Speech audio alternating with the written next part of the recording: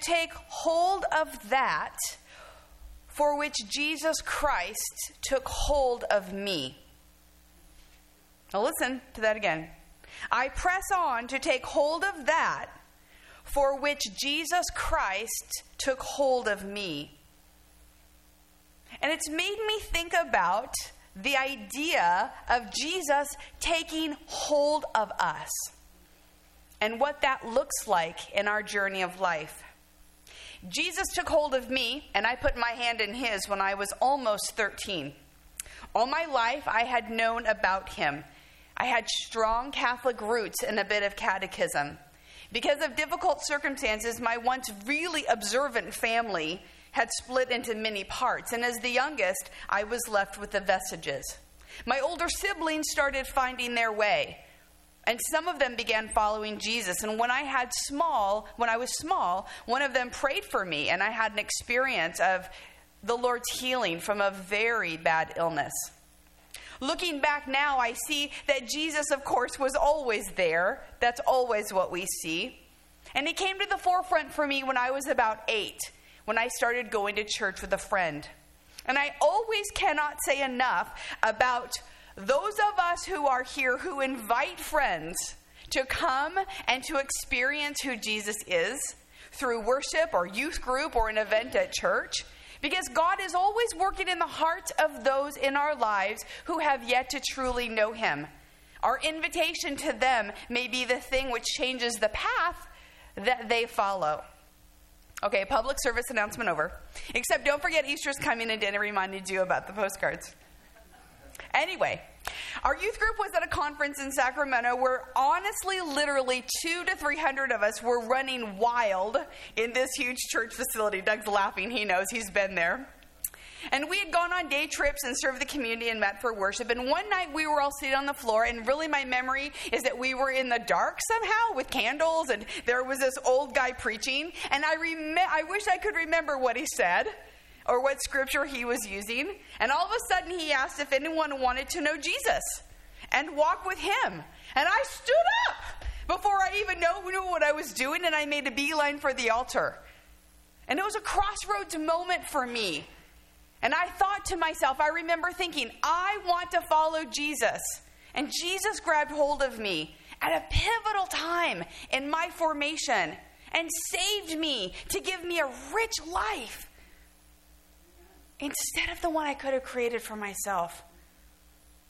Jesus takes hold of you and of me so that we might know him. Jesus wants us to know him. He came to earth and went to great lengths and endured awful things so that you and I might understand who he is, so that we might understand the kingdom of God, so that we might know him. Because we're invited into a deep, intimate union with God that is never ending if we so choose. Following Jesus is not an academic activity or a good feel notion about love. It's an honest daily connection with the one who knows us best and loves us most and is always with us on the journey of life until we get to see him face to face. In the scripture that we read today, Paul is giving a strong warning to his friends at the Philippian church. These people are very close to his heart. Until now, the letter has been mostly gentle guidance and warm affirmation. In the beginning of chapter 3, you read it and you think, wow, he's like finishing up. He says, finally, my brothers and sisters, rejoice in the Lord. It's like he's going to say goodbye to them. Some commentators think that he was having like maybe a postscript kind of moment. Oh, I forgot one more thing. Some other think that this is like a different letter starting right here in verse 3. Whatever happened, all of a sudden he starts using really strong language about a group of people who might harm the church. And then he uses that as a springboard to reflect on his life and his testimony to help them. And then he gives us some of the most beautiful and important words in the New Testament. Words that we can go to again and again as we think about our walk with Jesus. So let us read today Philippians 3. Thank you, my friend. 1 through 14. I did turn it off. You're right. Okay, great. Because I thought that was the remote. It's not. All right. Okay. Finally, my brothers and sisters, rejoice in the Lord. It is no trouble for me to write the same things to you again, and it is a safeguard for you. Watch out for those dogs, those evildoers, those mutilators of the flesh. Do you see how it changes? For it is we who are the circumcision, we who serve God by his Spirit, who boast in Christ Jesus, and who put no confidence in the flesh, though I myself have reasons for such confidence. If someone else thinks they have reasons to put confidence in the flesh, I have more. Circumcised on the 8th day, of the people of Israel, of the tribe of Benjamin, a Hebrew of Hebrews, in regard to the law, a Pharisee, as for zeal, persecuting the church, as for righteousness based on the law, faultless. But whatever were gains to me, I now consider loss for the sake of Christ. What is more, I consider everything a loss because of the surpassing worth of knowing Christ Jesus my Lord, for whose sake I have lost all things. I consider them garbage, that I may gain Christ and be found in him, not having a righteousness of my own that comes from the law, but that which is through faith in Christ, the righteousness that comes from God on the basis of faith. I want to know Christ. Yes, to know the power of his resurrection and participation in his sufferings, becoming like him in his death, and so somehow attaining to the resurrection from the dead. Not that I have already obtained all this or have already arrived at my goal, but I press on to take hold of that for which Christ Jesus took hold of me. Brothers and sisters, I do not consider myself yet to have taken hold of it. But one thing I do, forgetting what is behind and straining toward what is ahead, I press on toward the goal to win the prize for which God has called me heavenward in Christ Jesus. Amen. The word of the Lord. Father, thank you that you are here. We need to hear from you, God, and so we ask for you to touch our lives in a way that only you can. We're listening. Amen. Paul here is afraid that the Philippian church might be influenced by a group of Jewish believers in Christ.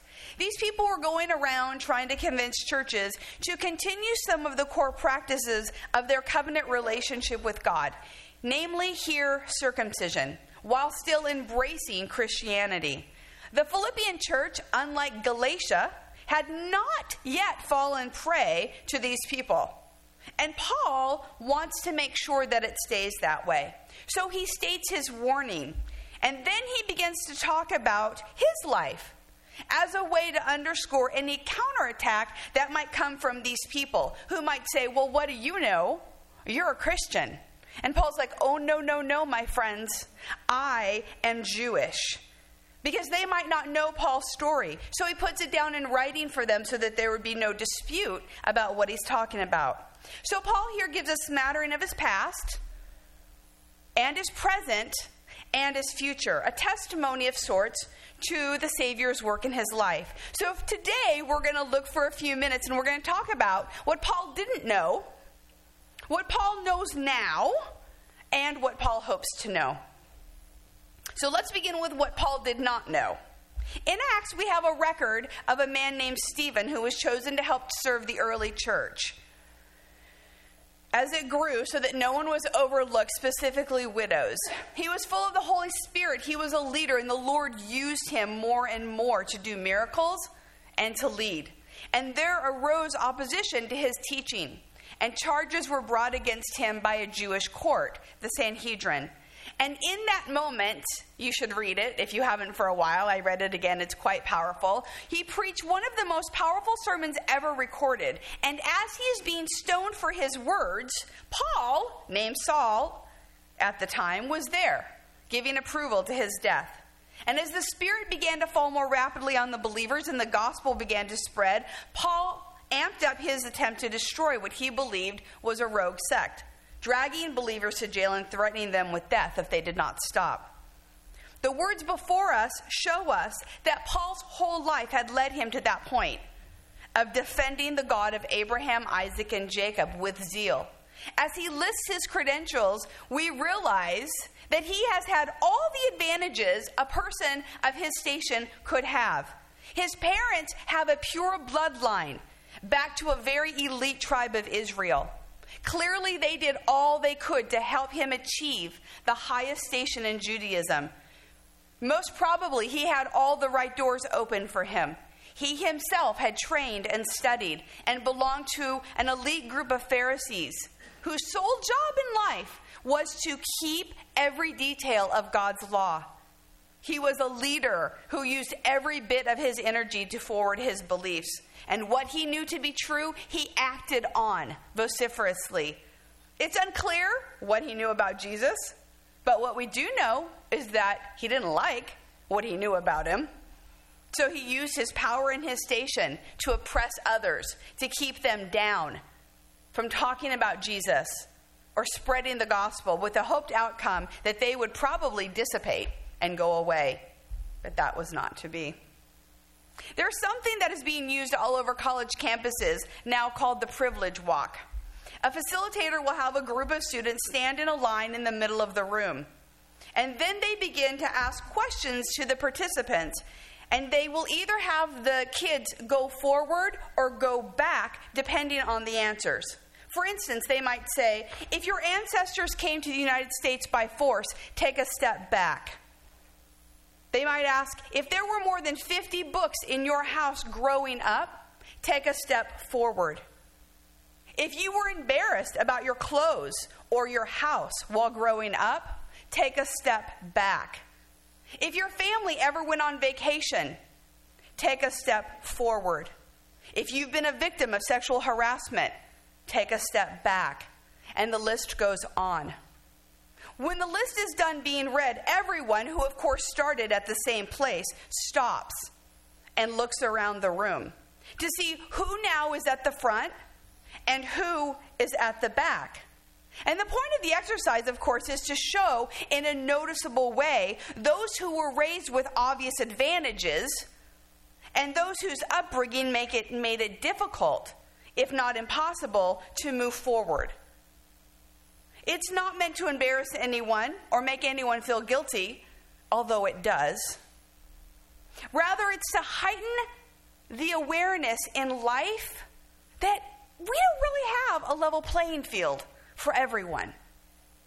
So often those who are raised in privileged circumstances are unaware with what they have been given. Paul's description of his life makes me think that was probably true for him. His birthright, his culture, his status, his education, his connections made everything possible for him to go to the front of the line. He himself says, I have every confidence in the flesh, in the things that I've been given. I have every confidence to trust in the things that I could achieve here. And then he used that power to get what he wanted, to get rid of those who opposed him. Now, the language that Paul uses here is actually accounting language, because he thought that his astounding qualifications made him invincible, and his total conviction that he was in the right made his balance sheet look like he had an abundance of positives. But what Paul didn't know is that he was living in opposition to the God he thought he was serving. And so Jesus literally stops him in his tracks in the middle of a road and says, why are you persecuting me? And the experience of meeting Jesus showed Paul that he was actually completely bankrupt in God's economy and that he needed to make a huge system change if he really wanted to follow the Lord. His accumulation and striving didn't bring him joy or fulfillment.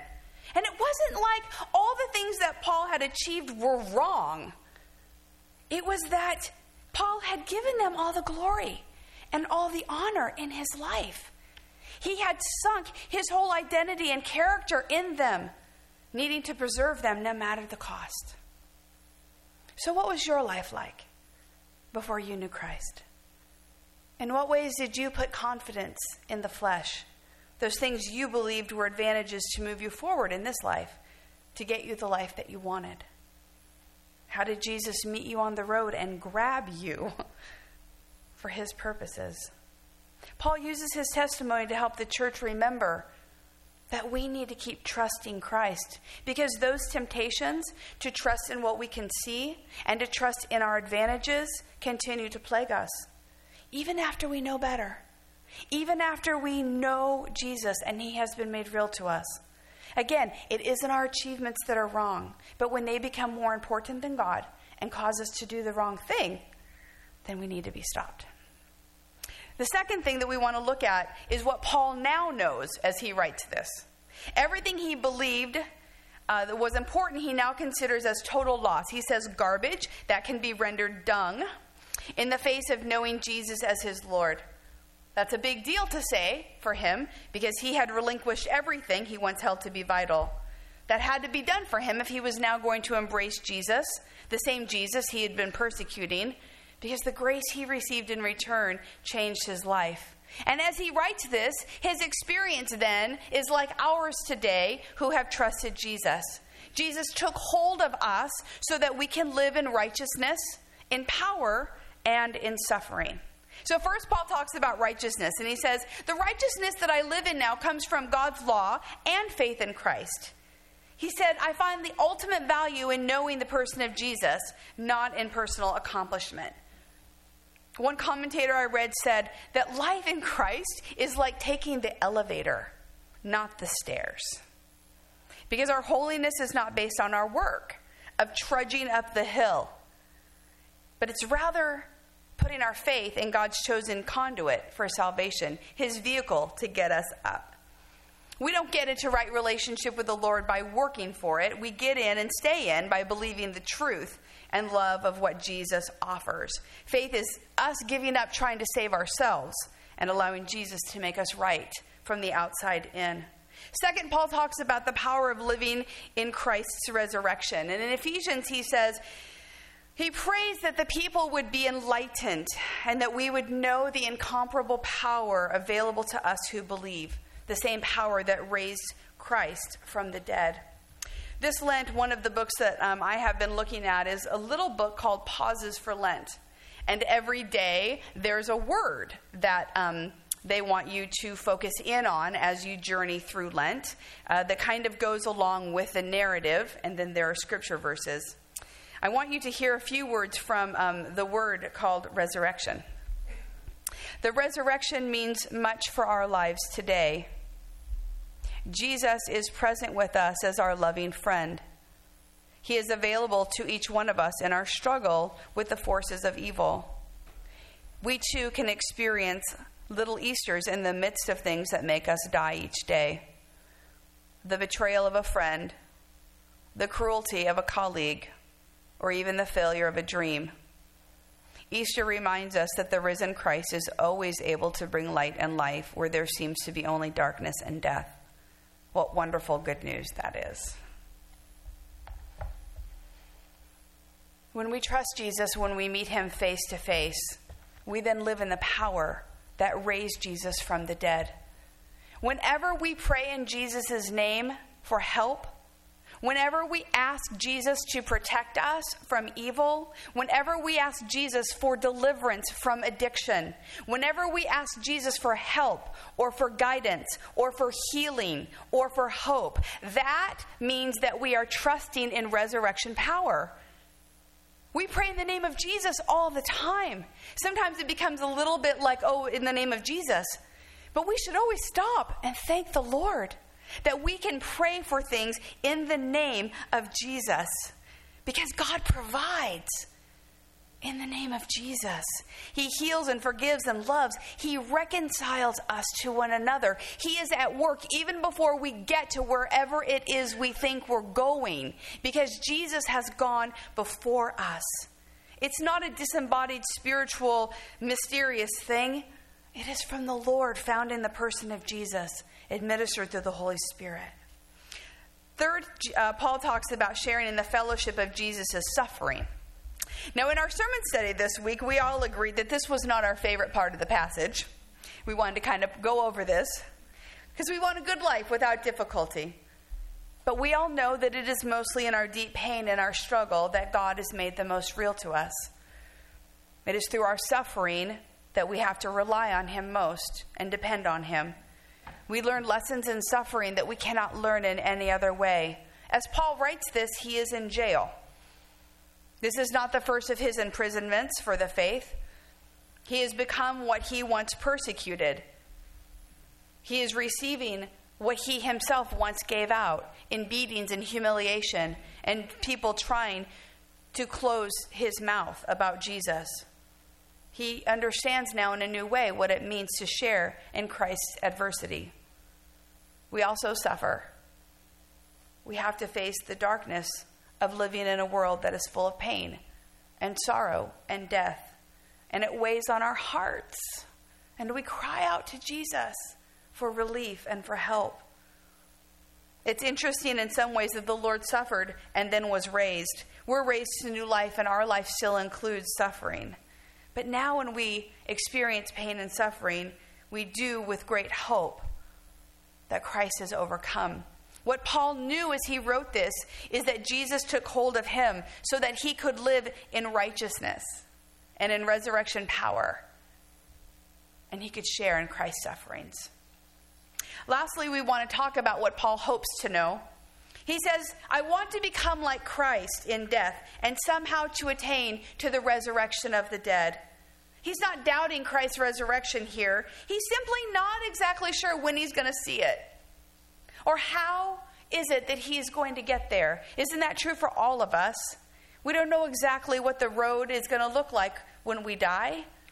As we get to heaven, we wonder about it. Sometimes we worry about it. Somehow we will attain that. But he also says, I'm not going to obsess about the future, about the past. I'm not going to obsess about my sin and the things that caused me harm. I'm also not going to glory in the ministry that I've done for Jesus and keep looking that way. I'm going to look forward. My eyes are on the future. And the imagery here is so good. He said, I'm pressing toward the goal. I'm straining with all I am and all I have to win the prize for which God has called me heavenward. Sometimes I know I don't have this attitude quite enough because we get bogged down here with the things that we want or our pain or the hassles that happen. This life can take hold of us and we can begin to be lulled into acting like this is all there is. But Paul's words remind us here, keep looking forward. Keep looking at the finish line. Keep looking at who is waiting for you at the end. Did you ever run a race and get cheered on to the finish by someone who loves you? You're exhausted and you're tired and you don't know if you're going to make it to the end, but someone's there maybe with pom-poms or maybe a sign and they're like, hey, you can do it. I love you. And you're like, yes, I can. Whoops. And so you start really going because even though you've been tired, you know this person's watching you and they're cheering for you and they know that you can do it. That's what Jesus is doing for you and for me. We can run with urgency to the end of the finish line because he's going to be there, running with us and getting there. I press on to take hold of that for which Christ Jesus took hold of me. That continues to ring in our ears as we finish up the passage today. One of the things that we need to consider as we look at this is how. How has Christ taken hold of you? That is part of your testimony. That is part of what he wants you to tell other people. And the other important question for us to think about is why? Why did Jesus take hold of you? He took hold of you so that you could know him. He took hold of you so that you could live in resurrection power. He took hold of you so that you could have fellowship with him, so that you could know that you have someone waiting for you. But what is it that God is using you for? Paul says, I want to grab onto that which Jesus has grabbed onto me for. Paul knows his ministry. Paul's very clear that he was saved from something awful so that he could do something great for the Lord, so that he could do a 180 But what has the Lord saved you for? What are you doing? What are you grabbing onto in this life so that Christ might be made known to those around you? What is it that you press on to do that God has uniquely gifted you and saved you to do? As we live out our life with him, may we do so walking closely beside him in real trust of his Spirit and the life that we have with him eternally. Let us pray.